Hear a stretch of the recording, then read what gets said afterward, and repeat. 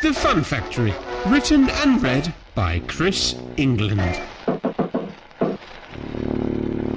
Chapter 23. The Eyes Have It.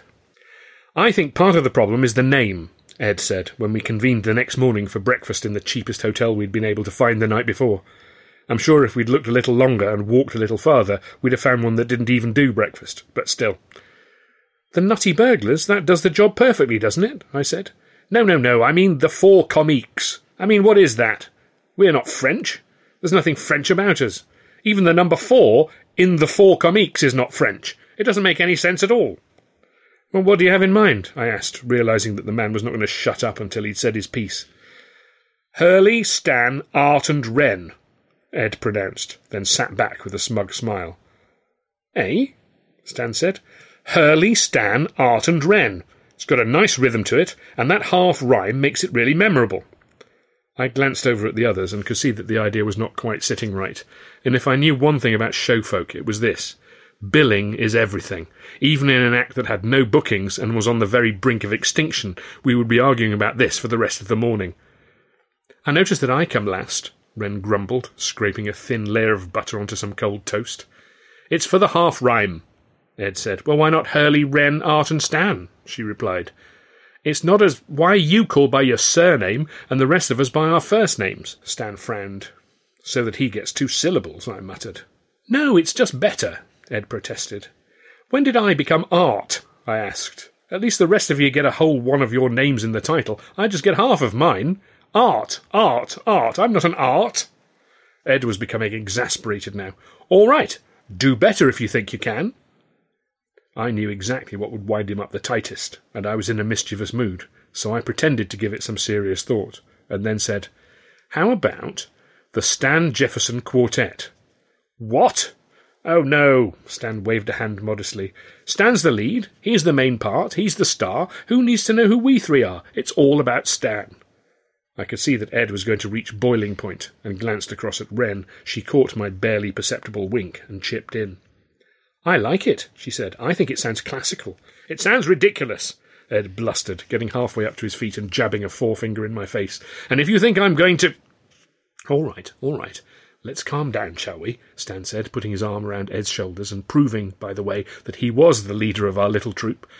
This is a conversation for another day. Bookings first, then billing, eh? The 4 of us decided to split up and do the rounds of the bookers' offices. There were quite a few in Chicago, servicing a large number of small and even smaller time venues in the boondocks around the city centre.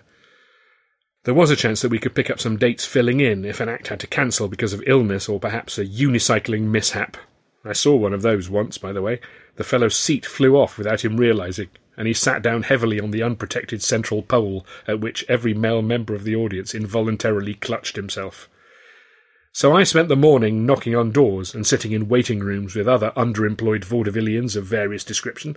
I discovered, by the way, that not wearing a gaudy onstage outfit was actually an advantage, as I was frequently taken for a tradesman of some sort, and thus spoken to immediately, which saved time. The pickings, however, was somewhere between slim and none. The only sniff I got would have required us to stand in for a sick monologuist and split his money 4 ways. We'd have done better sitting outside the theatre with a cap, frankly. I was leaving one of these offices, which was reached via a staircase between 2 shop fronts, and when I stepped out onto the pavement, I saw heading towards me such an extraordinary-looking fellow that I stopped in my tracks. I wasn't the only one either. Other passers-by were turning to gawk as they passed him. He was not tall, or particularly well built. His clothes were ordinary, if a little on the baggy side. His hair jutted out in tufts under his derby hat, and he had a great soup strainer of a moustache, which almost perfectly concealed his mouth. The truly distinctive feature, though, the one that was drawing so much attention, was that he seemed completely cross-eyed. He cut such an odd figure that I didn't even spare a glance to the fellow he was walking along with, until that one tapped me on the arm and said, "Arthur Dando?" Of course, who should it be but Chaplin? He was almost as flabbergasted to see me as I was to see him, and I'd taken a step back in amazement and banged the back of my head on the door frame behind me. "Good Lord! Charlie, fancy seeing you!" "I thought you were in England," he cried, his face a kaleidoscope of puzzlement, fake pleasure and alarm. "No," I said. "Tilly went back, and Freddie went with her, but Stan and I stayed." "Freddie went with her," Charlie said wonderingly. Well, well, well. And so what are you and Stan up to now? We're still, I mumbled, as I wondered what to tell him, and my eyes flicked back to the extraordinarily ill-appointed ones of Charlie's companion. Oh, I beg your pardon, Charlie said. How rude of me. This is my colleague, Mr. Ben Turpin, comedy film actor. Ben, meet Mr. Arthur Dando, vaudevillian.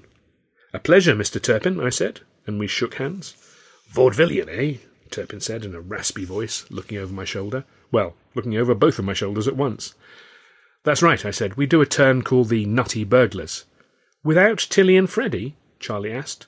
You remember the Hurleys, Wren and Edgar? Charlie frowned, as if trying to force his memory back to a time of utter insignificance to him. It made me want to punch him in the face. Finally he ventured, Gorgeous and a bit of a prig? That's them, although I wouldn't call Edgar gorgeous myself. Turpin laughed, and then asked, And where you at with that? I'd had a moment or two to think by then, and managed to come up with, This week we're booked into the Milwaukee Empress. Well, well, Charlie said, back in the old Empresses, eh? Good for you, good for you. I smiled as he patronised me, neglecting to mention, of course, that we had been cancelled and summarily replaced by a Chaplin film. I did my time in vaudeville and I liked it well enough. That's how I ended up with these. Turpin pointed at his crossed eyes redundantly, since I hadn't been able to look at anything else since our conversation began. Playing happy hooligan for years, and they just stuck. But I'd rather make my $50 a week in the flickers. Work during the daytime, and the evenings are my own. Wait a moment, I said. You're working for $50 a week. That's right, Turpin replied. Why you ax?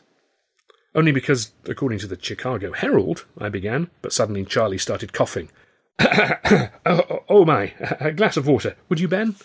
Sure thing, Turpin said, and trotted over to a nearby soda stand. Arthur, Charlie hissed urgently, there's no need to draw Ben's attention to how much I am being paid. It was in the newspaper, I said. I know, but somehow that passed him by, and there's no need to cause any more awkwardness than we absolutely need, now is there, since he and I have to work together. As you wish, I replied, and Charlie patted my arm gratefully. Turpin came back then with some water, which Charlie took and sipped at. Because Charlie is being paid $1,250 a week, I said to Turpin then. His criss-cross eyes widened, and he juddered as though an electric shock had passed through his body. Chaplin, meanwhile, spluttered water all down his shirt front. You don't say. And a bonus of 10,000, I said. It was 10,000, wasn't it, Charlie? Chaplin composed himself and tried to rejoin the side of us, the workers, against the side of them, the management. I shan't see any of that, he muttered grimly. They promise you the world when they want you to sign, but then they try and back out once they've got you. Turpin was looking at Chaplin quizzically. At least I think he was. Well, we should be on our way, Charlie said. I'll walk with you, I said, enjoying the little man's discomfort. So, I've been thinking about heading out to California. You recall we spoke about getting into the movies, me and Stan? Charlie shot me a look then, and I saw that he got my drift. Listen, he said, about that. I tried to get some fellows to come along, really I did, but no one of any account was free until the following week, and you'd have been gone by then. But I told them all about you, and they'll be looking out, I'm sure, any time you go back. Well, I went on, I thought I might go and see Mac at Keystone. I wasn't really thinking of doing that. I could hardly afford the train ticket, but I just wanted to give Chaplin something to chew on. He grinned mirthlessly, showing all his pearly whites. He knew he had no influence at his old studio any more, and I knew it too. Sid is there, you know, he said. I heard that, I said. The thought of Sid coming all the way over from England, a crossing that must have been fraught with terrifying uncertainty and fantastic expense, to piggyback on Charlie's success, only for Charlie to up sticks and leave, had given me a pleasurable frisson of schadenfreude. Not that I would have used that word at that time, for fear of being beaten up in whatever bar I happened to be holed up. Ah, here we are, look, Ben, Charlie said then, clearly itching to get away. We were passing a shoe store, and Charlie made for the entrance. Arthur, what an astonishing coincidence to bump into you here, but we really must dash. I'd come and see your show, but it will take you some time to round up all your important movie people, by which time we'll have moved on. I understand perfectly, I said, enjoying riding him. What poor old Ben Turpin must have made of it, I don't know. But Milwaukee is just a little too far, I was going to say. So it's shoes you're looking for, is it? Charlie sighed. Yes, I need some for my character to wear on screen. I had to leave the ones I'd been using back at Keystone. Because you left under a cloud, rather. Well, he said, that's as maybe. You want some used second-hand shoes, though, don't you? Big, battered ones. If I find any big enough, then I shall pay someone to batter them. Well, when I put together that exact same costume, when I did the stowaway, remember, I found the shoes in the Carno trunk. They were just stock, funny big shoes like everyone uses. Roby, Billy Ritchie, everyone. And then again in the wardrobe room at Keystone, remember? That time we visited? You, me and Stan, and Mac offered us all a job. Remember that? From his tight lips I gathered that he did remember that, and also no doubt recalled that he had made it a condition of signing with Keystone a year ago that Stan and I were not to be employed along with him. The costume department here is more limited, he said, and turned to his companion. We should go.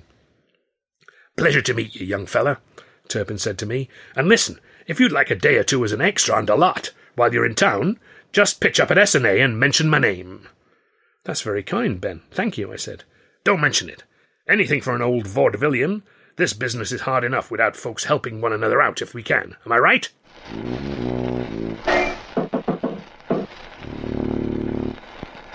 The four comiques reconvened as arranged to discuss how each of us had fared with the various bookers we'd approached that day. No joy, I'm afraid, Stan sighed. No one's cried off sick, or got stranded in another city, or suddenly retired from the business forever. I have a similar tale of woe to relate, Ed said, although in fairness I was not really expecting him to be the one who struck gold, as that would have required him to be personable. Well, I bumped into an old friend, I said. Someone from the Carno days? Stan asked. Indeed. Male or female? I don't want you to guess, I said. It was Charlie. I met him in the street. Stan, Ren and Ed looked at me as though this was the most fantastical proposition they'd ever heard. Yes, that's right, I said, as none of them seemed about to speak. Charlie Chaplin. What did you say? Stan asked quietly. When he asked what we were all up to, what did you tell him? Well, as it happens, I told him we were booked to play the Milwaukee Empress this week. And that it was cancelled. That detail may have slipped my mind at that moment. Stan and Ed both heaved a sigh of relief. Good, Stan said. Good. Well done. The last thing we want is for anyone to know we're on our uppers, Ed said, especially the one man we know who is quite obscenely successful. Yes, I said. Anyway, I might have got us some work if we want it, as extras on the S&A movie lot. Wait, Stan said, shocked. Charlie offered to get you some work. Charlie did? Well, no, the man he was with, actually, the most extraordinary crossed eyes you ever saw. You're sure he was talking to you? Pretty sure. Stan said. We're going to have to think about this one. Is nobody going to ask me how I got on? Ren said then. I'm sorry, Ren, did you have any luck? I didn't get us any bookings, no, Ren said. Oh, well, Stan said, perhaps we should try again tomorrow. But, Ren went on, I did have one interesting conversation. I met Calmer. You remember Calmer, Ed? We shared a bill with him in New York when we were with the Buster Brown Company. Ha! That popinjay, Ed snorted. He's an illusionist, but the only thing that is illusory about him is his talent. Ha ha! He was always perfectly charming to me. Yes, my dear, because he was hoping to make your husband disappear, and then, unless I'm wildly mistaken, your clothing. Well, isn't that nice? Ren said. What the lovely Calmer told me, if you're interested— Yes, of course. Go on, Ren, Stan said, is that he happened to be discussing the Nutty Burglars only last week with the agent Claude Bostock and Gordon Bostock, his brother, who is also an agent. Discussing? They caught us in Cedar Rapids over Christmas, apparently, and thought we were aces, so Calmer said we should certainly go and see them, see if they could do anything for us. Oh. How do we— where? Stan stuttered, suddenly as excited as I'd seen him for quite a while. Their office is right here in Chicago, and I have already arranged for us all to go and see them on Wednesday. You may now thank me and buy me a drink.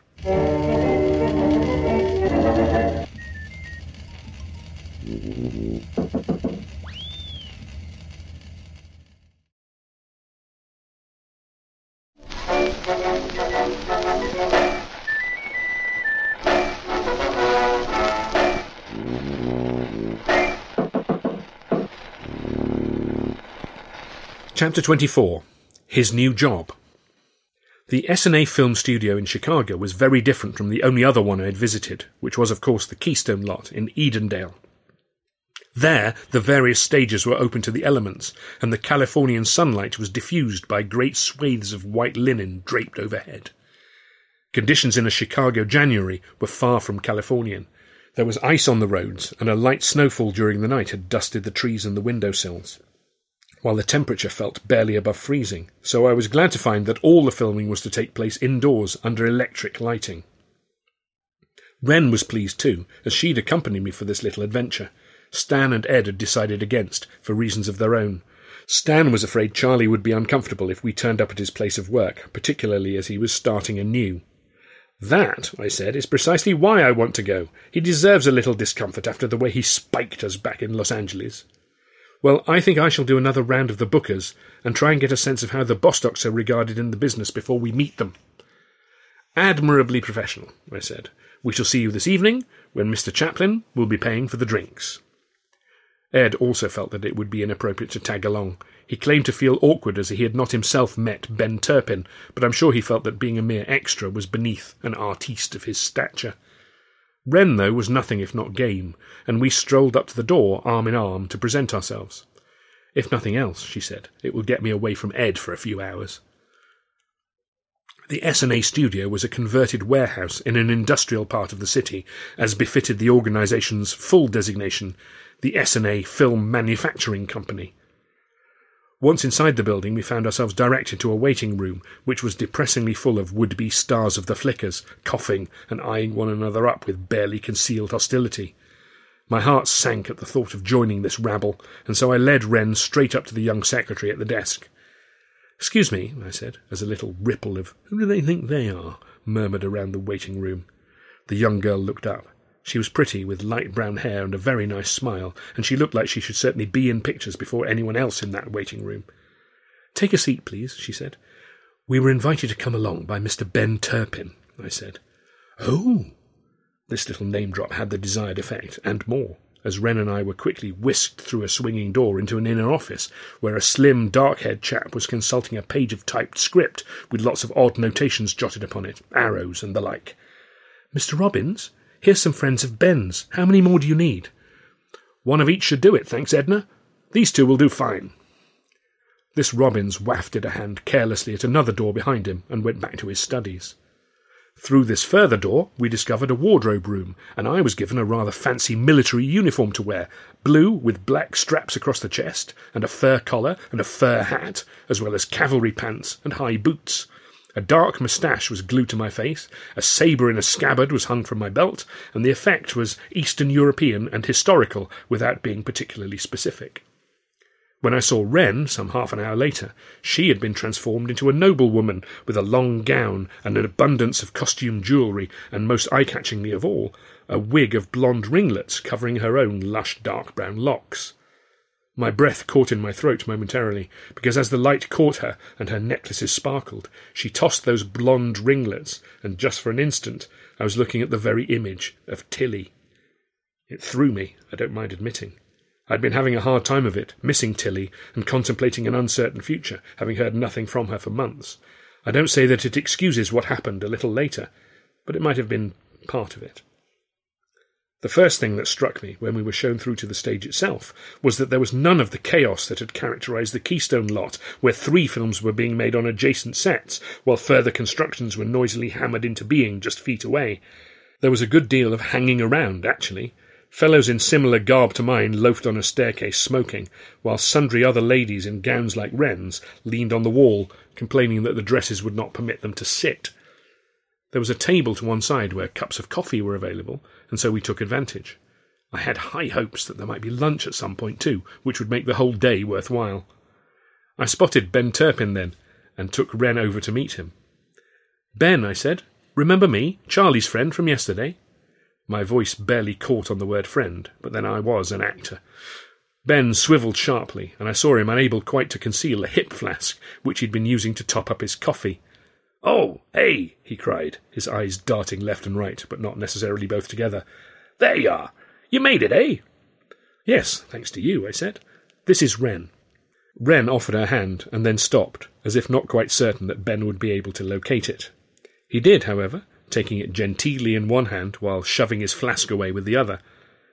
"Say," he said to me with a sly nudge, "you've done all right for yourself." "That's not—" I began, but Ben winked, and it was such an extraordinary sight that my protests tailed away. "Want some?"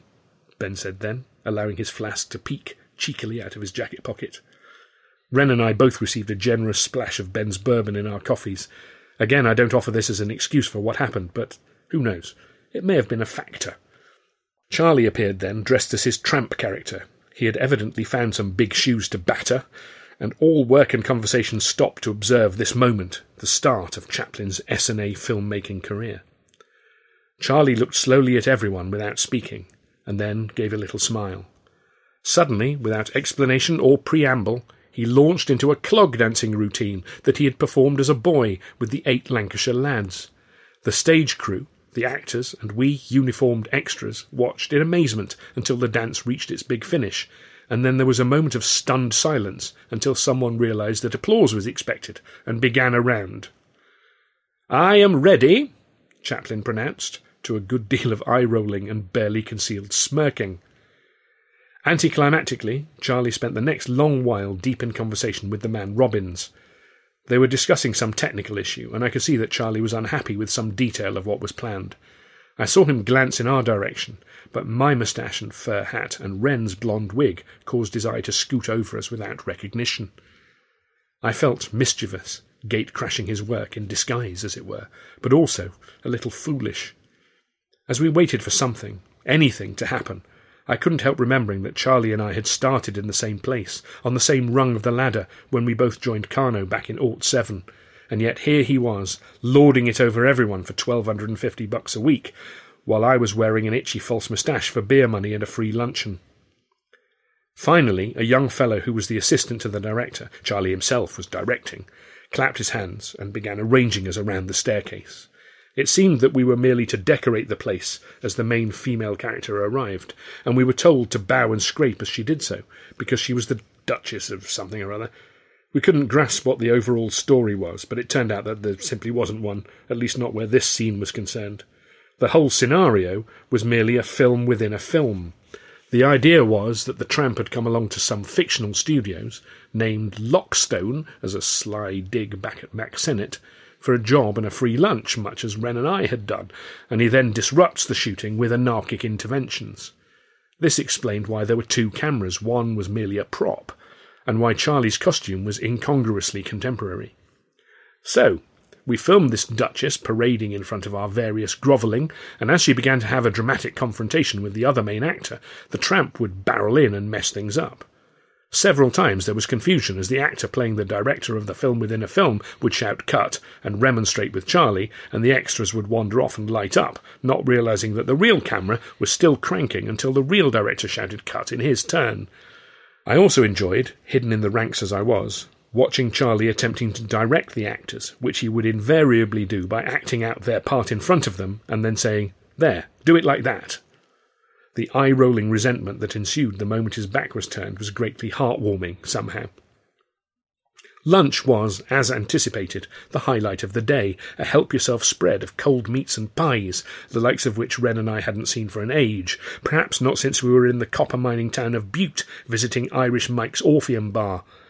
No actor ever turns his nose up at a lunch like that. One never knows when the next chance will come along, so we troughed like trencher men. Ben Turpin waddled over and topped up our drinks from his flask again, which made the whole meal go down even easier. The result, however, was that Wren and I were both overfull and more than a little tipsy by the time the bell went to summon us back to the stage.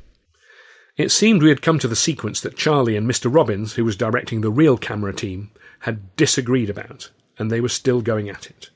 Meanwhile, we all waited and waited, a little uncomfortable now under the lights in our fur-lined costumes, and I frankly began to feel like I could do with 40 winks.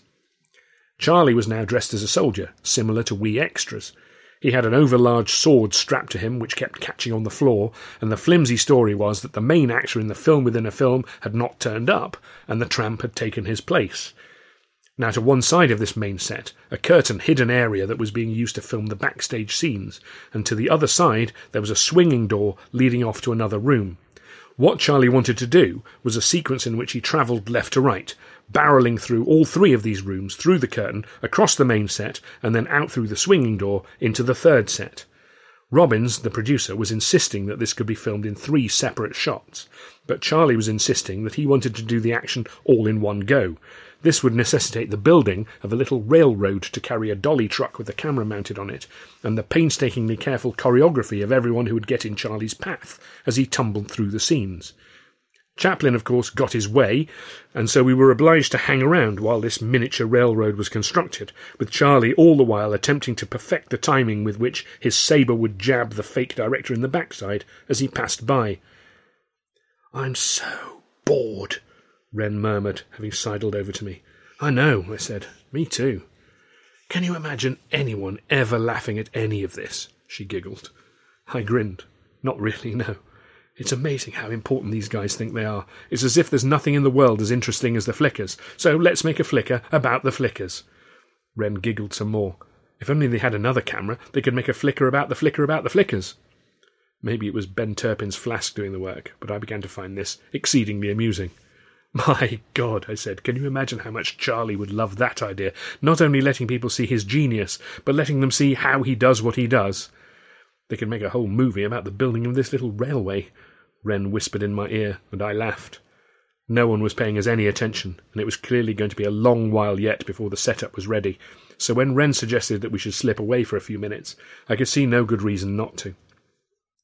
We slipped along a corridor behind the set, and found ourselves in a dark props room with dusty bits and pieces strewn around from other flickers. "Oh," Wren gasped. "Arthur, those lights! I'm so hot." "Me too," I said, removing my fur hat and unbuckling my jacket. "Help me, there's an angel," Wren said. "This dress is so tight. I haven't sat down since breakfast time."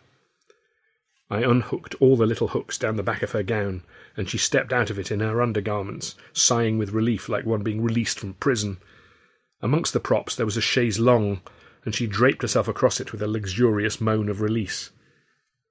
"Take that jacket off, you're making me hot just looking at you," she said, and I did so, placing it around the shoulders of a plaster replica of the Venus de Milo. Then Wren patted the seat beside her. "Don't be shy," she said in a low voice. I recognised the danger signals then, I think, but I was so relieved to shed the costume and relax for a little while that I stretched out on the chaise. She moved her feet out of my way, and before I knew it, she'd slipped right round and laid her head in my lap. "This brings it all back, doesn't it?" she said, and I felt her voice resonating in my groin. "What do you mean?" I said, thickly. "Well, surrounded by props and costumes, away from prying eyes. We've been here before, haven't we?" And we had. The brief fling that we'd had back in the Carno days had mostly taken place in the props and costumes compartment of the Carno boxcar, with the rest of the company, including, of course, her husband, behind a curtain just a few feet away.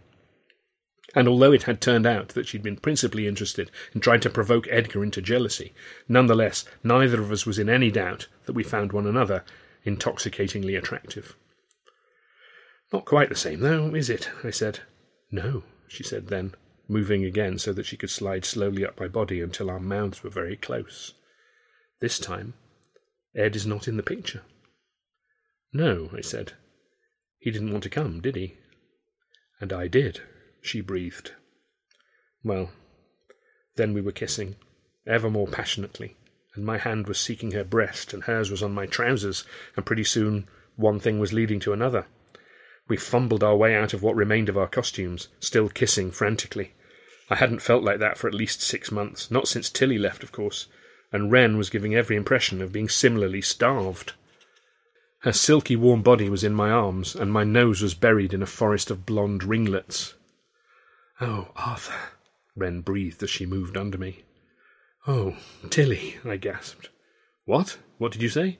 "Nothing," I said, catching myself, and beginning to move a little more urgently to try and take her mind off my distracted blunder. "Ah," she said, "I thought... ah." I'd closed my eyes, and behind my eyelids I was dimly aware that the room suddenly seemed much brighter. I opened my eyes again, and in the new illumination I noticed something else that I hadn't seen before. On the floor, a little way off, I saw a length of track like a little railway that seemed to run away into the next room. I frowned, trying to make sense of this image, but with a large part of my attention taken up with the soft, gorgeous woman squirming beneath me, the rationale remained elusive. Until, that is, there was suddenly a hubbub next door, I heard shrieks and protest and thumps and bangs. I heard the squealing of some little wheels that needed oiling. I heard voices shouting, "Hey, mind out!" and "My ass, you chump!" Then there was a thump, and something smacked into the door to my left, which swung flat against the wall.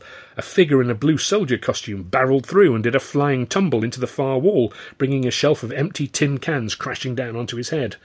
At the same moment, a little cart appeared, with a camera on it, and a man cranking away furiously, while the man Robbins pointed furiously and then shouted, "Cut!" I froze for a moment or two, faced with this surreal development. There was a moment of still silence, and then laughter broke out. The film crew laughed fit to bust, and they were quickly joined by the extras from the next room, all crowding in at the door to look.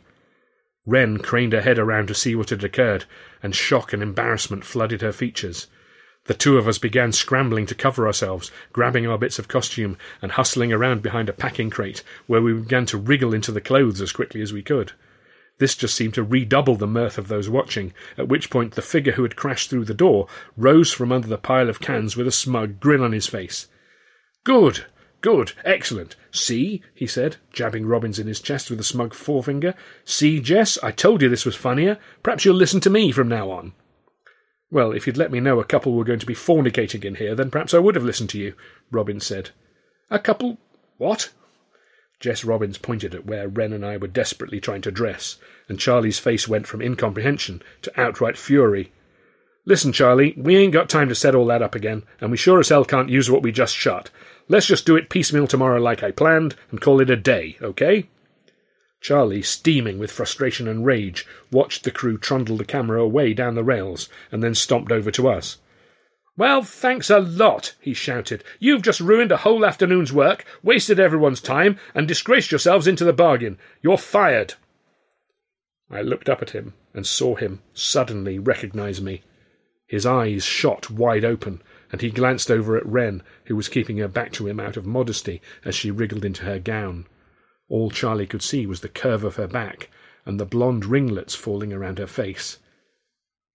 "Tilly?" he breathed in disbelief. Sorry, Charlie," I said. We'll be on our way."